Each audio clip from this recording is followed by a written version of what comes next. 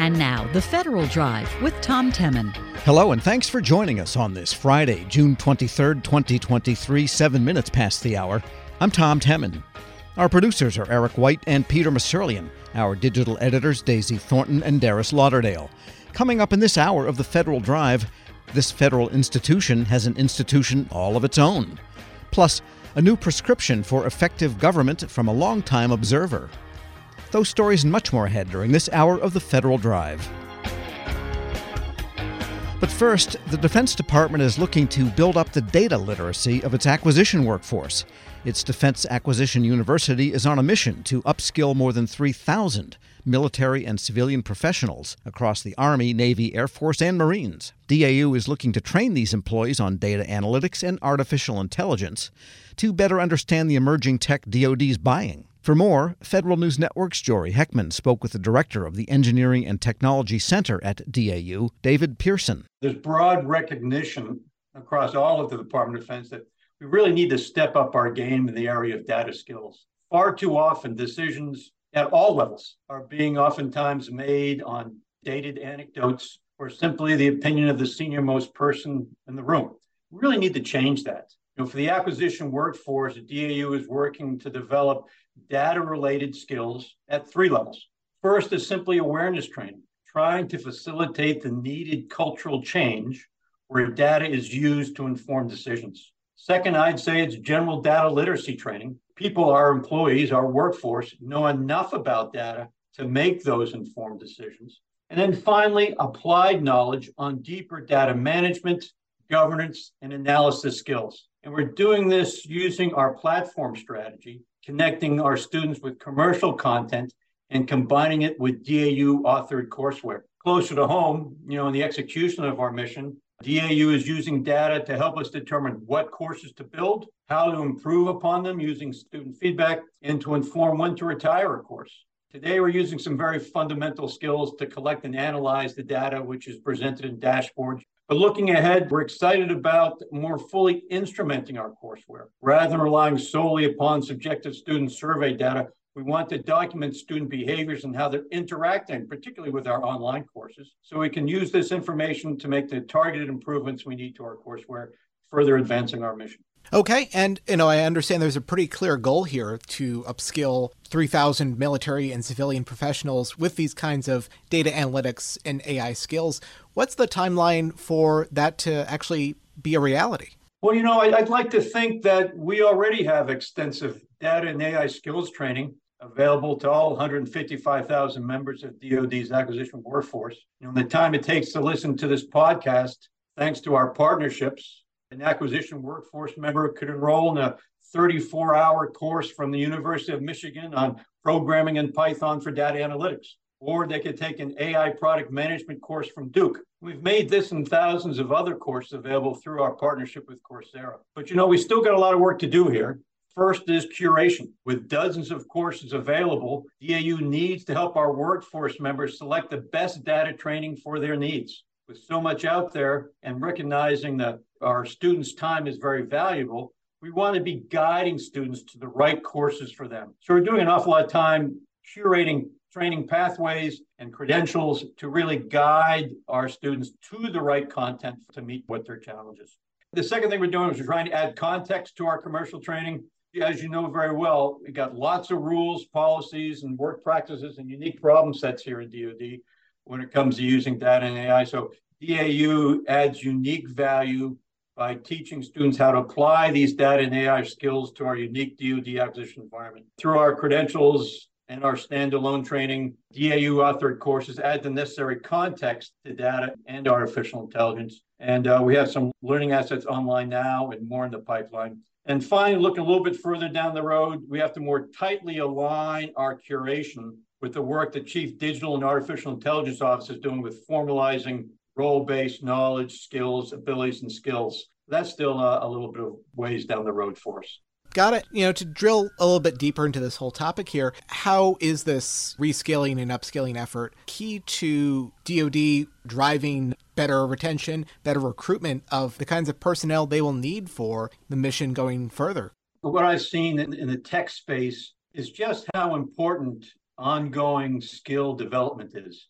The pace of change is just tremendous. And I've seen that in the people working in the tech space really recognize themselves that in order for them to stay competitive and stay relevant in their particular discipline, they have to be committed to a continuum of continuous improvement and skills and advancement. The skills that we hired people for 15 years ago are no longer the skills we're going to be needing to field the systems of our future that our warfighters are going to be depending upon. The emerging technology that's going to be driving the performance of our defense systems that we send out to the field increasingly rely upon those who have the technical skills properly manage and acquire them in the future. So it's an imperative that we use our upskilling capabilities and platforms like we're working with our partners to refresh our skills and give our workforce the incentives and the pathways to keep those skills up to date.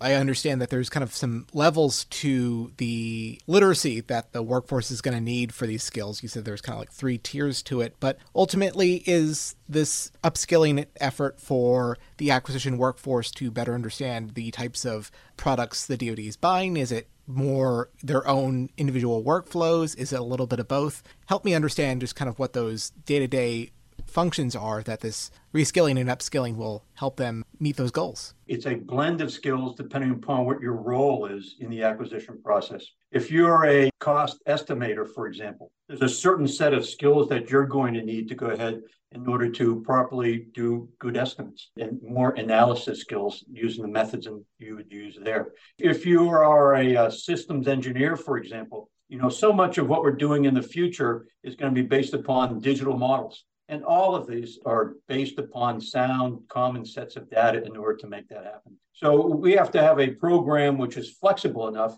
and tailorable enough that I can get to the specific skill sets that student needs, not only in what he or she are currently doing, but also what he or she may be doing in the future, right? As you switch roles, as you move from job to job, or from domain to domain, or platform to platform, there are some new skills you may need to learn in order to be effective in doing your job.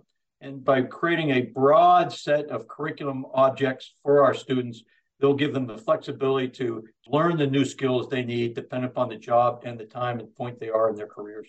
To kind of keep going on with that thread there, it seems to me that with the current pace of technology change and organizational change, that this is really going to be something that pretty wide swath of DoD personnel are going to need, this continuous learning, this continuous training, and this need to reskill and upskill over time.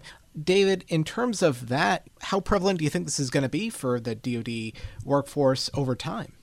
I think that you're going to see tremendous prevalence of the continuous need for training. Burden for training is shifting, I think, significantly across DAU and our acquisition workforce. If you remember, the model used to be, hey, we would prescribe a whole bunch of required training. We'd decide for you what you needed to learn. And then we'd build courses for that. And you would come to our schoolhouse and we would teach that to you with a facilitated instructor who would keep you motivated and keep you engaged.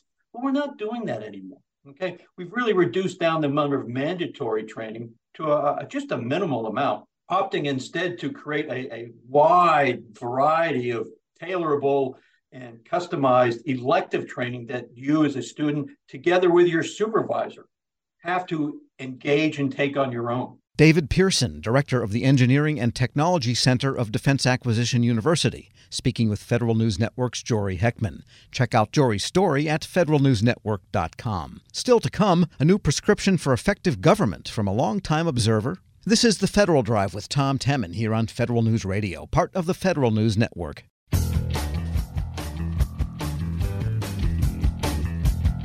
Welcome back to The Federal Drive with Tom Temin here on Federal News Network.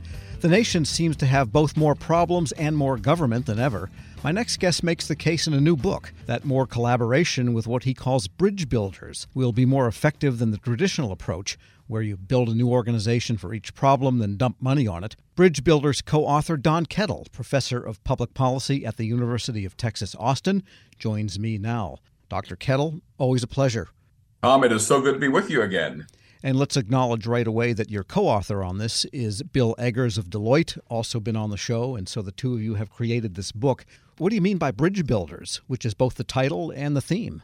Exactly. And what we have in mind is not only a theme, but a new strategy for the way in which we think government ought to operate. The basic problem is that so often we think about government, and by we, I mean sometimes people in the media, ordinary citizens, even policymakers in Congress and in the executive branch tend to think of government as a kind of vending machine. You put money in the top and pull the lever and wait for the services to come out the bottom. And not surprisingly, that doesn't work very well anymore because government is no longer a kind of vertical machine where we can count on hierarchy, where we can count on authority, where we can count on a vertical control to make things happen. More and more of problems, as you pointed out, Tom, are complex. They require actions across organizations, across levels of government, across the sectors, even across national borders.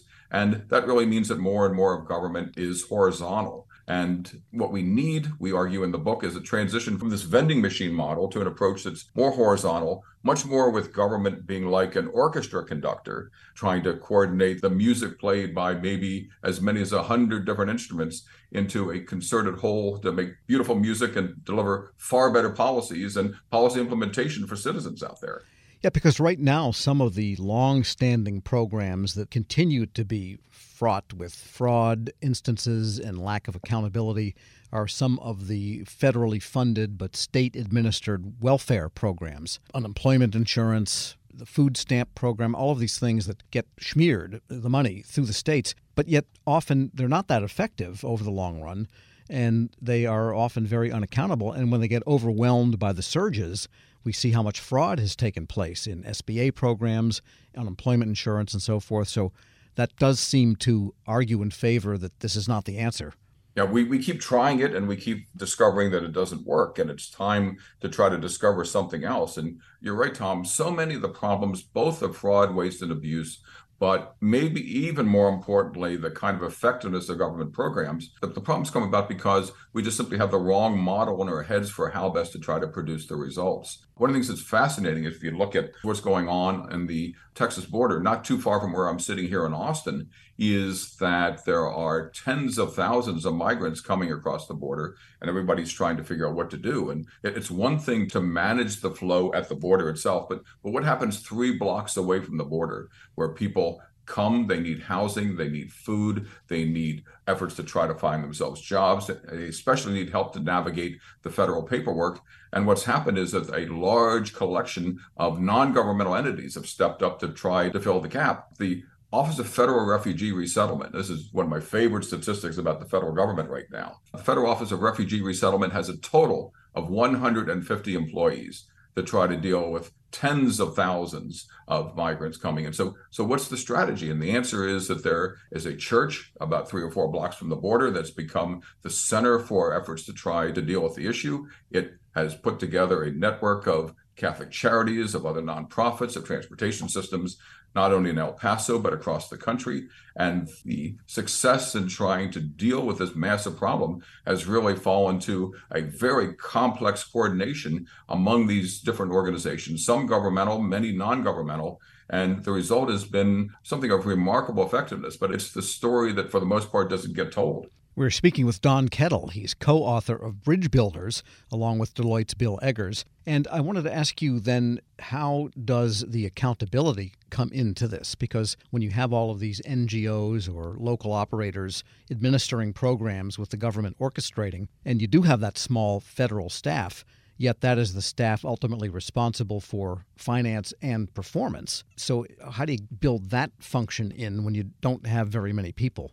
The key here is not to try to reach out and grab the throats of everybody getting the money and shaking and squeezing until they do what you want. It's rather a matter of coordinating them to try to understand what it is that each of them contributes to the process. And most importantly, instead of focusing on process, focusing on outcomes. It's a lesson that we learned, on the other hand, in Houston, which succeeded in reducing its level of homelessness by 63%. In about 5 years. I'm 63% in one of the nation's most complicated problems. And the way that they did that was to create the Houston Coalition for the Homeless, which is essentially the orchestra conductor. They're the bridge builder, and they've brought together 100 different organizations that work collaboratively to try to help solve the problems of people who are experiencing homelessness, and do it in a way to understand what kind of problems and issues each individual experiencing homelessness has, what organization can step in to try to help solve the problem, about how it is that individuals can be tracked through the system, and then track the performance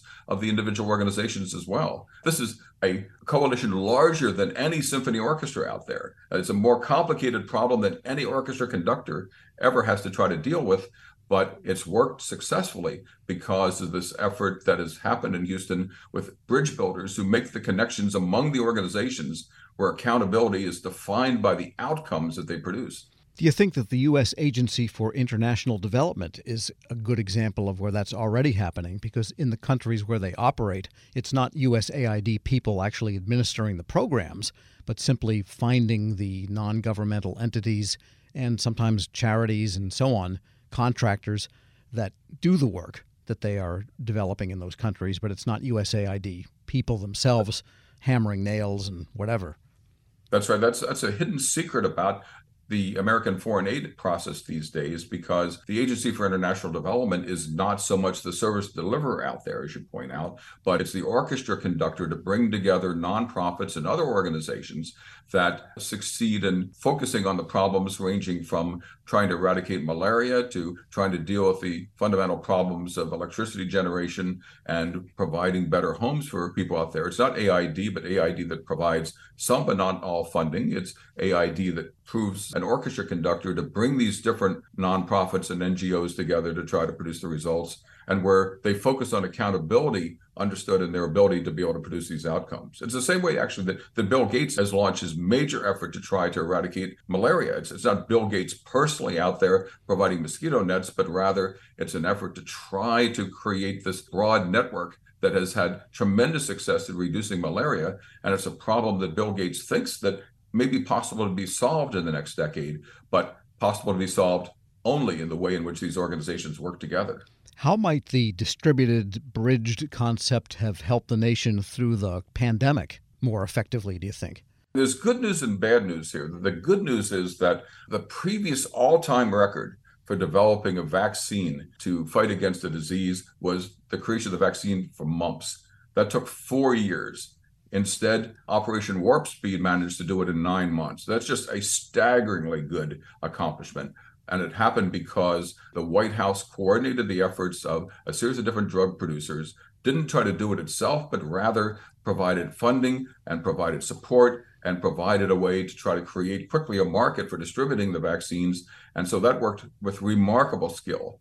But on the other hand, the effort to try to identify who it is who was being affected by COVID, how fast it was spreading, what kind of strategies of public health might be needed, how to bring state and local governments on board. That was just a tough situation, and maybe not quite serious enough to call it a disaster, but it certainly didn't work very well. And it's the lesson of what not to do the next time around. And one of the things that's remarkable is that even to try to track the spread of COVID, everybody ended up relying on the system created by Johns Hopkins and their incredible database that they created. And their dashboard was the system that everybody used to guide it, but they did it because the federal government didn't. And so it was a failure there of the federal government's efforts to coordinate what it is that needed to be done when it came to fighting the disease and public health. But when it came to developing the vaccine, it was in many ways a miracle, the kind of bridge building strategy we're talking about. And so who are you hoping will read Bridge Builders, the book? We hope it's a book that will be of interest to just about anybody who cares about improving government. But we put an appendix in the back for new leaders coming in with a 100-day plan for how new leaders can come in and try to not only get control of their agencies, but find out how to steer them in more effective ways. We have a syllabus in the back for instructors who say, well, this is kind of interesting.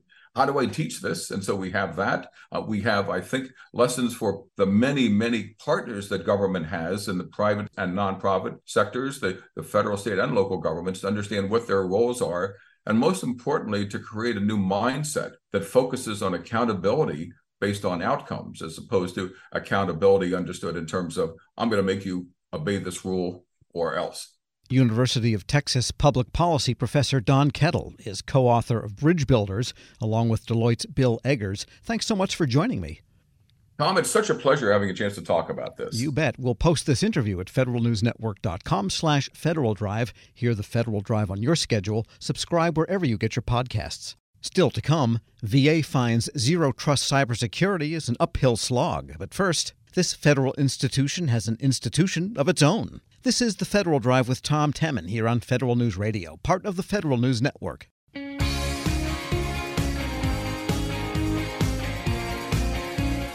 Welcome back to the Federal Drive with Tom Temin here on Federal News Network. Can a federal department have an institution? Health and Human Services does. Its institution is a person, Bill Hall, who recently retired after, get this, 43 years in public affairs. He retired as a Deputy Assistant Secretary, and he joins me now. Mr. Hall, good to have you in studio. Thank you, Tom. Good to be here. And everybody in the government deals with it, but I'm not sure everyone knows the scope of what's required and what happens in the public affairs function. So just give us a quick overview.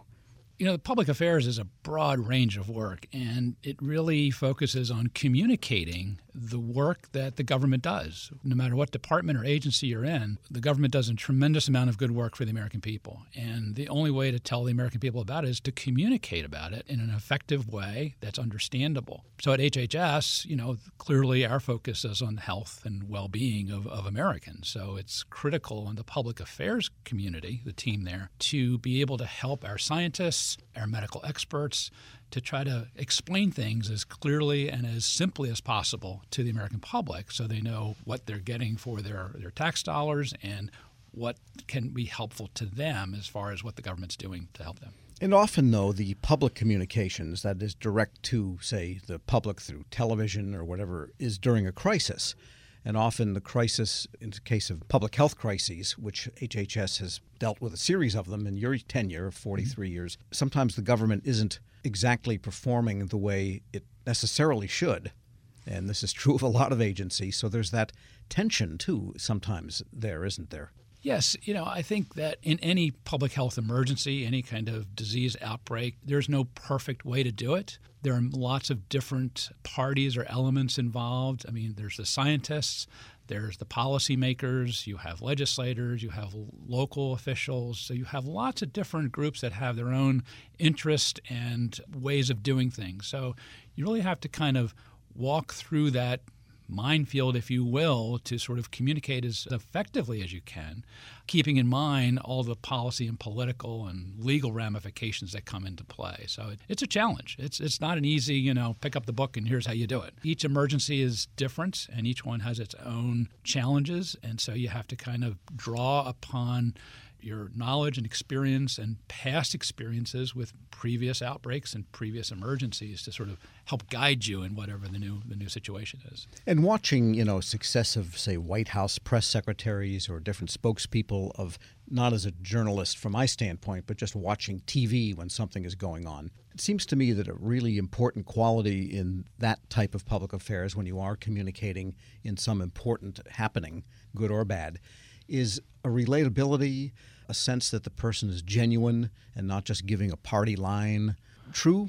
Absolutely. And I think trust and credibility is key and most important when talking to the American public. And so, you know, our scientists, a lot of them, very, very smart people. Some are a lot better at communicating to the public than others. You know, some of them are, when it comes to talking to each other as scientists, they talk just quite fine with each other. But when they have to talk to the public, it's a challenge. So part of what public affairs does is try to help them get to that point. And so our job is to try to identify who are the best experts and who can communicate most effectively to share the right messages to the public. And it depends on the medium as well. So if it's a newspaper or a telephone interview, that's very different than doing a television interview, a live interview on radio or what have you. So there's different techniques, and we do a lot of media training for our experts as well to help get them to, you know, play these things out in a safe environment where they can like make the mistakes and kind of learn before they go on and do it for real. Well, as long as you never gave them scripts to read, because that's deadly. And a lot of public affairs people do, and I can hear it, even if we're not in the same room. We let our scientists speak. We don't give them scripts. But if they say something a certain way and it's like, and I don't understand it, and having been in the business for 40 plus years, I'm like, let's take a step back. Let's try to think of a different way to say this. And not tell them word for word, but Say it again in a different way. How would you explain it to your mother or to your neighbor? We are speaking with Bill Hall. He retired recently as Deputy Assistant Secretary of HHS for Public Affairs. And dealing with the press, of course, is a big part of public affairs. How would you say it has changed? Is the press getting more doctrinaire? Is it getting more partisan? Is it having an axe to grind or a point of view that it wishes to push relative to 43 years ago? I think in the world of science and medical communications, I think that there is more divisiveness, among the media. And I think that's simply a reflection of the partisan nature and divisive nature that we see ourselves right now in this country. But there is a cadre of good science reporters who are really there to get the story, to get the information, and they don't come at it from a partisan perspective. And those are the ones who we really work with the most anyway. So there's always going to be different viewpoints that people come to a story with. Clearly, the technology that we use today is very different than it was 40 years ago when I started. CNN had just started on the air a few months before I started working for the government. So today, anyone with a smartphone can be out there live streaming something. And that's probably one of the biggest challenges, is reacting to all of this stuff that appears on the internet almost instantly. And you don't really have the time to plan your response, think through what's happening here, and you're being forced to react immediately. And that's very different than it was many, many years ago. And also, if something is a phenomenon on social media, it gets reported as, look what's happening on social media. But it could be that what is happening on social media is nonsense. Correct. Just being pushed by 10,000 people who want to push something that really has no connection with importance in reality. Correct. And the problem is that there are media who will see that happening and think, that's a story. There's controversy. Let's go cover that. And so then it appears on a more mainstream media outlet, and people see that and they go, oh, this must have some validity to it. And it's just a thing that just builds upon itself. So yeah, yes. I never understood the story. Twitter says, and therefore, right. Like, be quiet. Go find a real story. Just personal prejudice here. And let's talk about you for a minute. 43 years. Did you work in the private sector first, or have you been always at HHS? Tell us about your own journey here. So my entire career was with HHS in the federal government. I started in 1980, right out of college. When I went to college, I always had a love and passion for science and medicine. And so while I was in college, I thought I'll go into medicine, go into perhaps be a doctor, study, biology and so forth. And while I was there, as a sort of a side extracurricular activity, they had a couple radio stations that the college campus managed. And this was where? St. Lawrence University. Upstate New York. Upstate New York. And they had an AM college campus station, and then they housed a NPR station there as well. And so I got involved in the college station and worked my way up and was the general manager. And I just loved doing it. It was a fun thing to do besides studying for exams. And as I went through my college career, I then got hired by the National Public Radio Station while I was at school to work there as well. So I got to experience all aspects of broadcasting, and radio broadcasting. So writing news, going out in the field to report, hosting music programs, everything you could probably do in radio. And I just loved it. So I decided that, maybe that's where I really want to go with my career. So I thought, I don't have any academic background at this point, so let me do that. So I came to the University of Maryland, went to their journalism school, worked at their college station for a little bit, their college newspaper. While I was there, I needed a few extra dollars in my pocket, and on the bulletin board, they had an ad for a job at a place called the National Institutes of Health, part-time writer-editor job. Thought, I'll apply for it. I don't think much will happen to it. Didn't know too much about NIH. I'd heard of it, but wasn't too familiar with it. Long story short, they hired me. It was a student appointment, part-time job, and spent several years in that part-time role, and then they offered me a permanent job. And I got to work with some of the world's greatest and smartest scientists and researchers, worked my way up through a variety of offices at NIH, and got to really expand my ability to work with the media. I ran a program where we hosted large press conferences several times a year where the agency would announce new clinical guidance for doctors around the country based on the research that NIH was doing. And so it was a great interface with the media and with the public to communicate that science. And after about 17, 18 years at NIH, I was like, okay, this is great, but there's more out there. There's got to be more out there. And I was fortunate to get hired by the department in their public affairs office, the headquarters, where I got to continue not only to work with NIH, but now with CDC, the Centers for Disease Control and Prevention, the Food and Drug Administration, all of the other public health agencies in the department. So that was just wonderful because I got to experience all the entire spectrum of how HHS helps Americans every day. And how many secretaries have come and gone in your tenure? 13. Wow. 13. And I guess later on in the career you had more contact with them. Any good stories from that part of your life? Oh, they were all great people. The 8 that I worked with directly when I was at headquarters, all wonderful people, every single one of them. Their core desire was to help the American people and improve their health and well-being.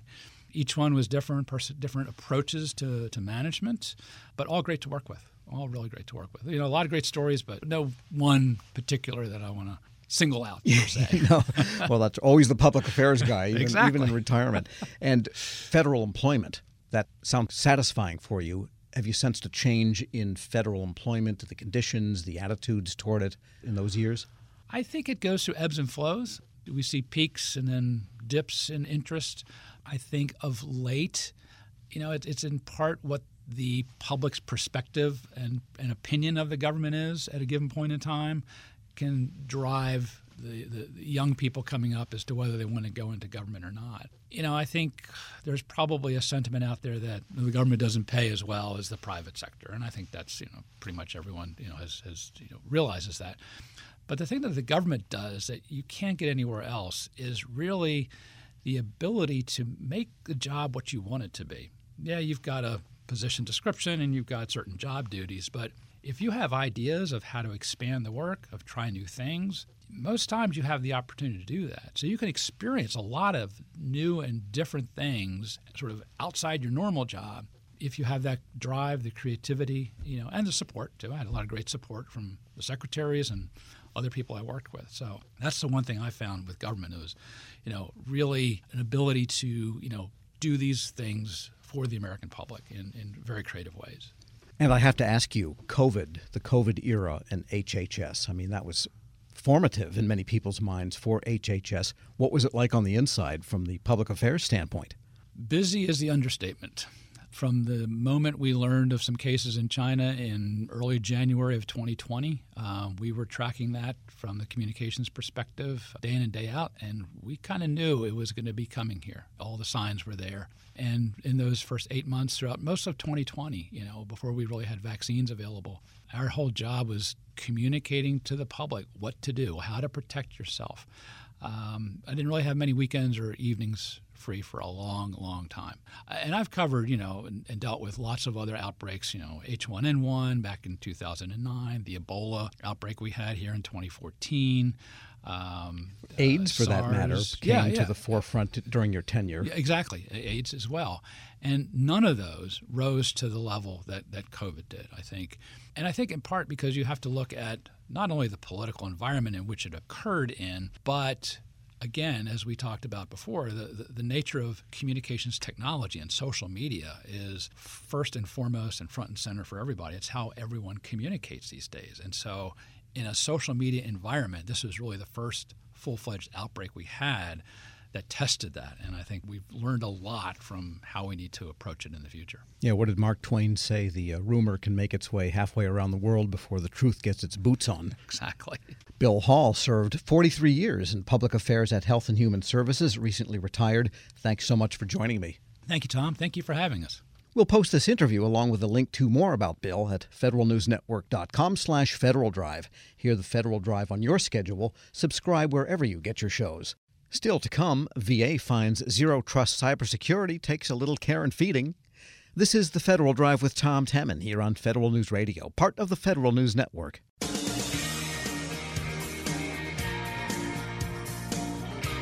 Welcome back to the Federal Drive with Tom Temin here on Federal News Network.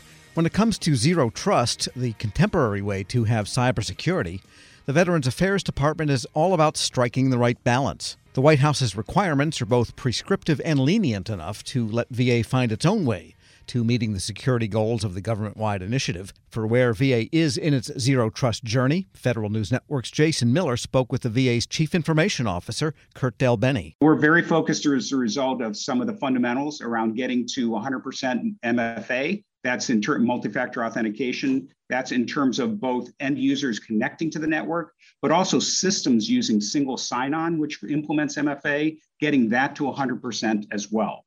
We have 100% deployment of making sure our devices are secure by having antivirus software and constantly scanning them, constantly scanning devices in our network, our servers, making sure they're at a baseline level of configuration that has all the patches on it, et cetera. One of the other key things is around least privileged access. That is a challenging thing to do in an organization like the VA, where we have over 1,000 systems. But we've identified a set of bedrock systems, the ones that everybody depends upon, a set of critical systems that are that next level, that are really the ones that run the VA. And getting to a point where we've validated access lists for all of those systems is really critical.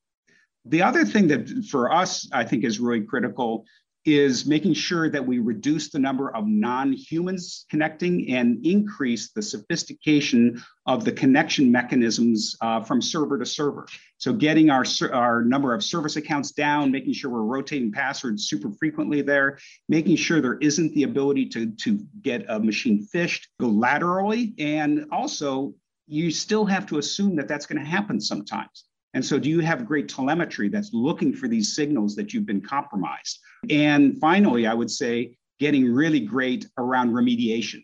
The time to cordon off that issue, the time to remediate it. You need to drive that down. And the first thing you do there is you got to measure it. How long for a particular vulnerability, how quickly did it get closed? How quickly were you able to remediate that particular device? And so we're looking across the entire kind of frame of zero trust. And then super important to us is to be prioritized. And so we look from a technical perspective of what we think the greatest vulnerabilities are and which are the ones we want to close first.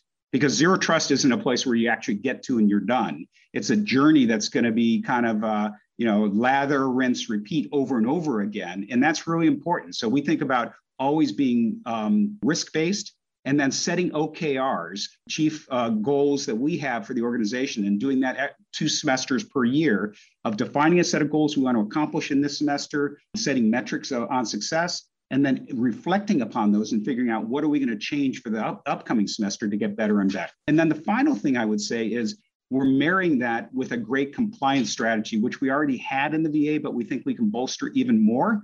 That says across, make sure all the systems hit that baseline set of requirements, and then use the ATO gate and the FATARA gates as places where we review these systems, we review contractors to make sure they're doing the right thing.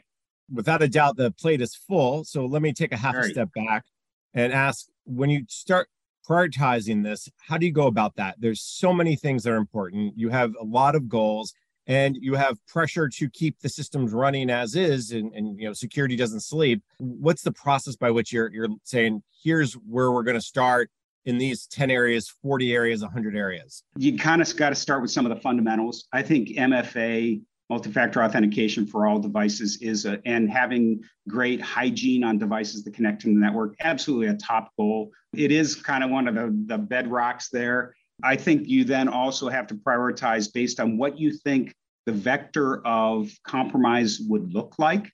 And I think that depends upon your organization. So for instance, we don't depend upon the perimeter, but we know the perimeter actually, the federal government has decent security and is defended. And so, but we want to validate that. So we spent a bunch of time early on saying, scan the network, figure out, are there any open ports? Are there any places of vulnerability there? So even though we're not depending upon the perimeter, we do want to make sure the perimeter is secure.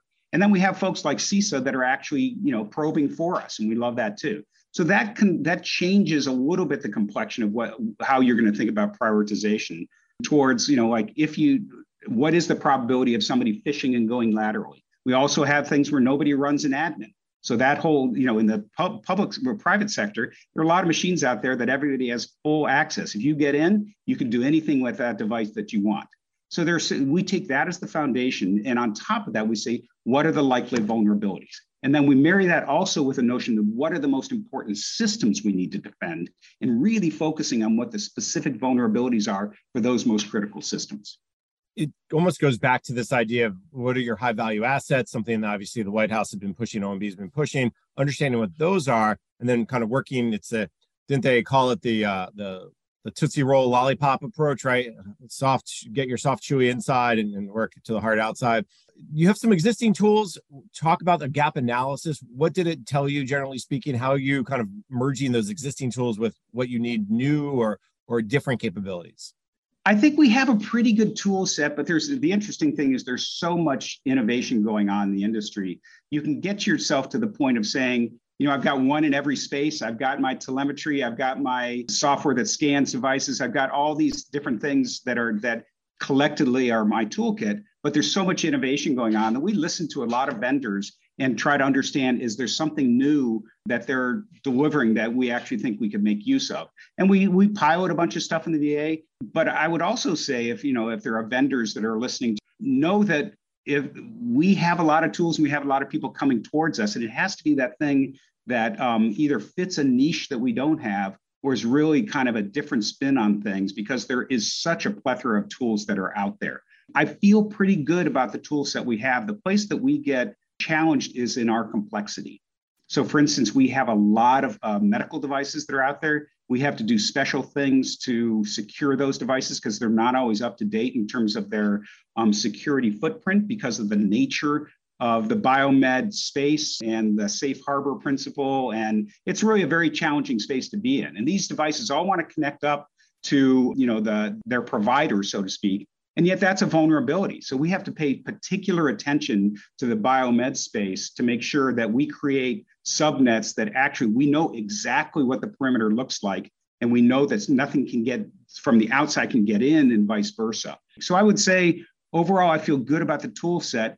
It is really pushing the entire team to think threat-based and to also think about the ATO, the authority to operate, as a hard gate that we're going to be hardcore on. Kurt Del Bene, Assistant Secretary for Information and Technology and Chief Information Officer at the Veterans Affairs Department, speaking with Federal News Network's Jason Miller. Find more episodes of Ask the CIO. Subscribe at federalnewsnetwork.com. 57 past the hour. This is the Federal Drive with Tom Temin. For the latest updates, stay with federalnewsnetwork.com or follow us on Facebook, Twitter, and LinkedIn. Up next, the top national headlines from CBS News and the Federal Newscast. I'm Tom Temin.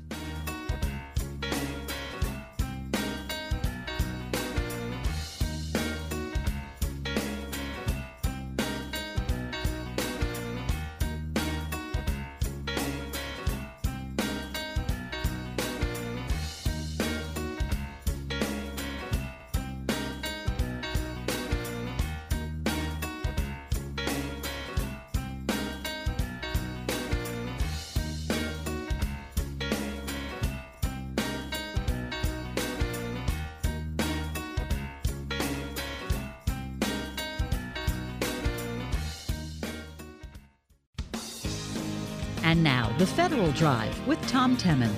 Hello, and thanks for joining us on this Friday, June 23rd, 2023, 7 minutes past the hour. I'm Tom Temin. Our producers are Eric White and Peter Masurlian. Our digital editors, Daisy Thornton and Darius Lauderdale. Coming up in this hour of the Federal Drive, this federal institution has an institution of its own. Plus, a new prescription for effective government from a longtime observer. Those stories and much more ahead during this hour of the Federal Drive. But first, Cordell Schachter, the Department of Transportation Chief Information Officer, doesn't get too enamored with technology, not new cloud services or new whiz-bang cybersecurity tools or even the DevSecOps approach DOT is implementing. Instead, Schachter tells executive editor Jason Miller during our recent cloud exchange about what does excite him, namely solving the business and mission challenges of the Transportation Department. It's such a large enterprise here, and we're a federated government within a federated government, so that we have operating administrations or modes with very specific missions that are quite different from each other, and they have different needs in their a particular area of expertise, in most cases doing some sort of oversight, possibly enforcement, and bring with them a suite of legacy applications, some of which have been migrated to the cloud, some that are on our portfolio to be migrated in the future. We've had probably the greatest accomplishment in the areas of common systems, such as email, cloud storage, authentication, and various cybersecurity tools that we're able to deploy at scale across the enterprise. I think that's been one of the biggest challenges for CIOs like yourself in these large agencies, that the mission at FAA, of course, is much different than the mission at other places like National Transportation Security Administration, and different than National Safety Transportation Board. So there's a lot of pieces and parts that are moving. Where are you heading as you look to the future when it comes to cloud services? Do you still have a certain percentage of workloads you'd like to see put in the cloud over the next 6 or 9 or 12 months? I think that's more on the how side. We're still focusing on the what. And our top priority here is cybersecurity. So that we need to move in always cybersecure manners. All new systems have to be built resiliently secure by design. And we're trying to migrate and modernize as much as possible from a legacy perspective, up to the extent of our resources, both staff, business partners, and budgets will allow, to improve the security profile of those applications as we modernize them. So that's what we're going after. Our second priority here is around our workforce, both to recruit the best and the brightest, but also to retain them through constant professional development training, have them take advantage of opportunities within the department. And our third priority is to do things in a best practice and modern way. So we need to develop a greater project management practice at application development, oversight, as well as actually developing applications and do those on modern, in most cases, cloud-based secure platform. Let's jump into some of those priorities, because obviously you mentioned cybersecurity a couple of times. And I always know there's some sensitivities around cybersecurity, so maybe there's some things you'll just keep at a high level. But when you talk about secure by design, how big of a culture change is that for transportation? How have you been able to kind of convince is not the right word, but kind of push folks in the right direction to say, hey, we just can't buy this and assume it's secure. We have to ensure that as we've designed the entire system, that security is here it comes. I know you're waiting for it. Built in, not bolted on. We've all heard that too many times. There really doesn't need to be convincing in terms of the aspiration. No one will argue anymore that this doesn't have to be a consideration. But there is a cultural change that needs to happen in terms of how it's done. And the how means it's going to, if you have a fixed budget for a particular program or project, cybersecurity is going to consume a larger portion of that budget than you might have estimated to begin with. So we certainly need to confirm our estimates to make sure that cyber is giving the proper allocation. The second is you're going to need expertise, either full-time on that team or consulting with the team, because cybersecurity isn't about just standing up a particular tool, but it's the three elements, the people, process, as well as the technical tools that are going to get you to that secure, cyber secure place that we all need to be. So I think it's a recognition that it's hard work. The sayings about it, whether it's built in, bolted on, secure by design, zero trust, they all are disarmingly simple, but very complicated and difficult to implement in practice. Yeah, I think convince was not maybe the best choice of words. That's obviously the one that came to mind. But you're right. The culture change we talk a lot about when it comes to technology, security is probably one of the bigger things. Are you starting to kind of work through that to find that right balance between making sure cyber is properly funded, resourced, however people, process, and technology, as well as, okay, we got to keep the trains running, we got to keep the systems working. How do you find that right balance as the CIO? So as like another saying, don't let the little that you can do stop you from doing the little that you can do. So we literally have a meeting on cybersecurity every single day with representatives from across the enterprise. Every single operating administration is represented. And we have different agendas for different days of the week where we may on one day review the latest DHS CISA Sci-Hi vulnerability report and scan.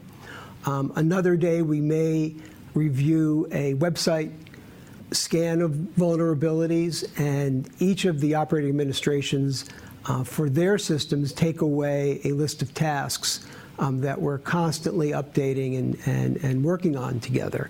And then during periods of high vulnerability, like last year during the Log4j initiative, we not just meet every day, but multiple times a day, weekends, holidays, to keep the momentum going. And the good news is the IT community within DOT is absolutely committed to cybersecurity.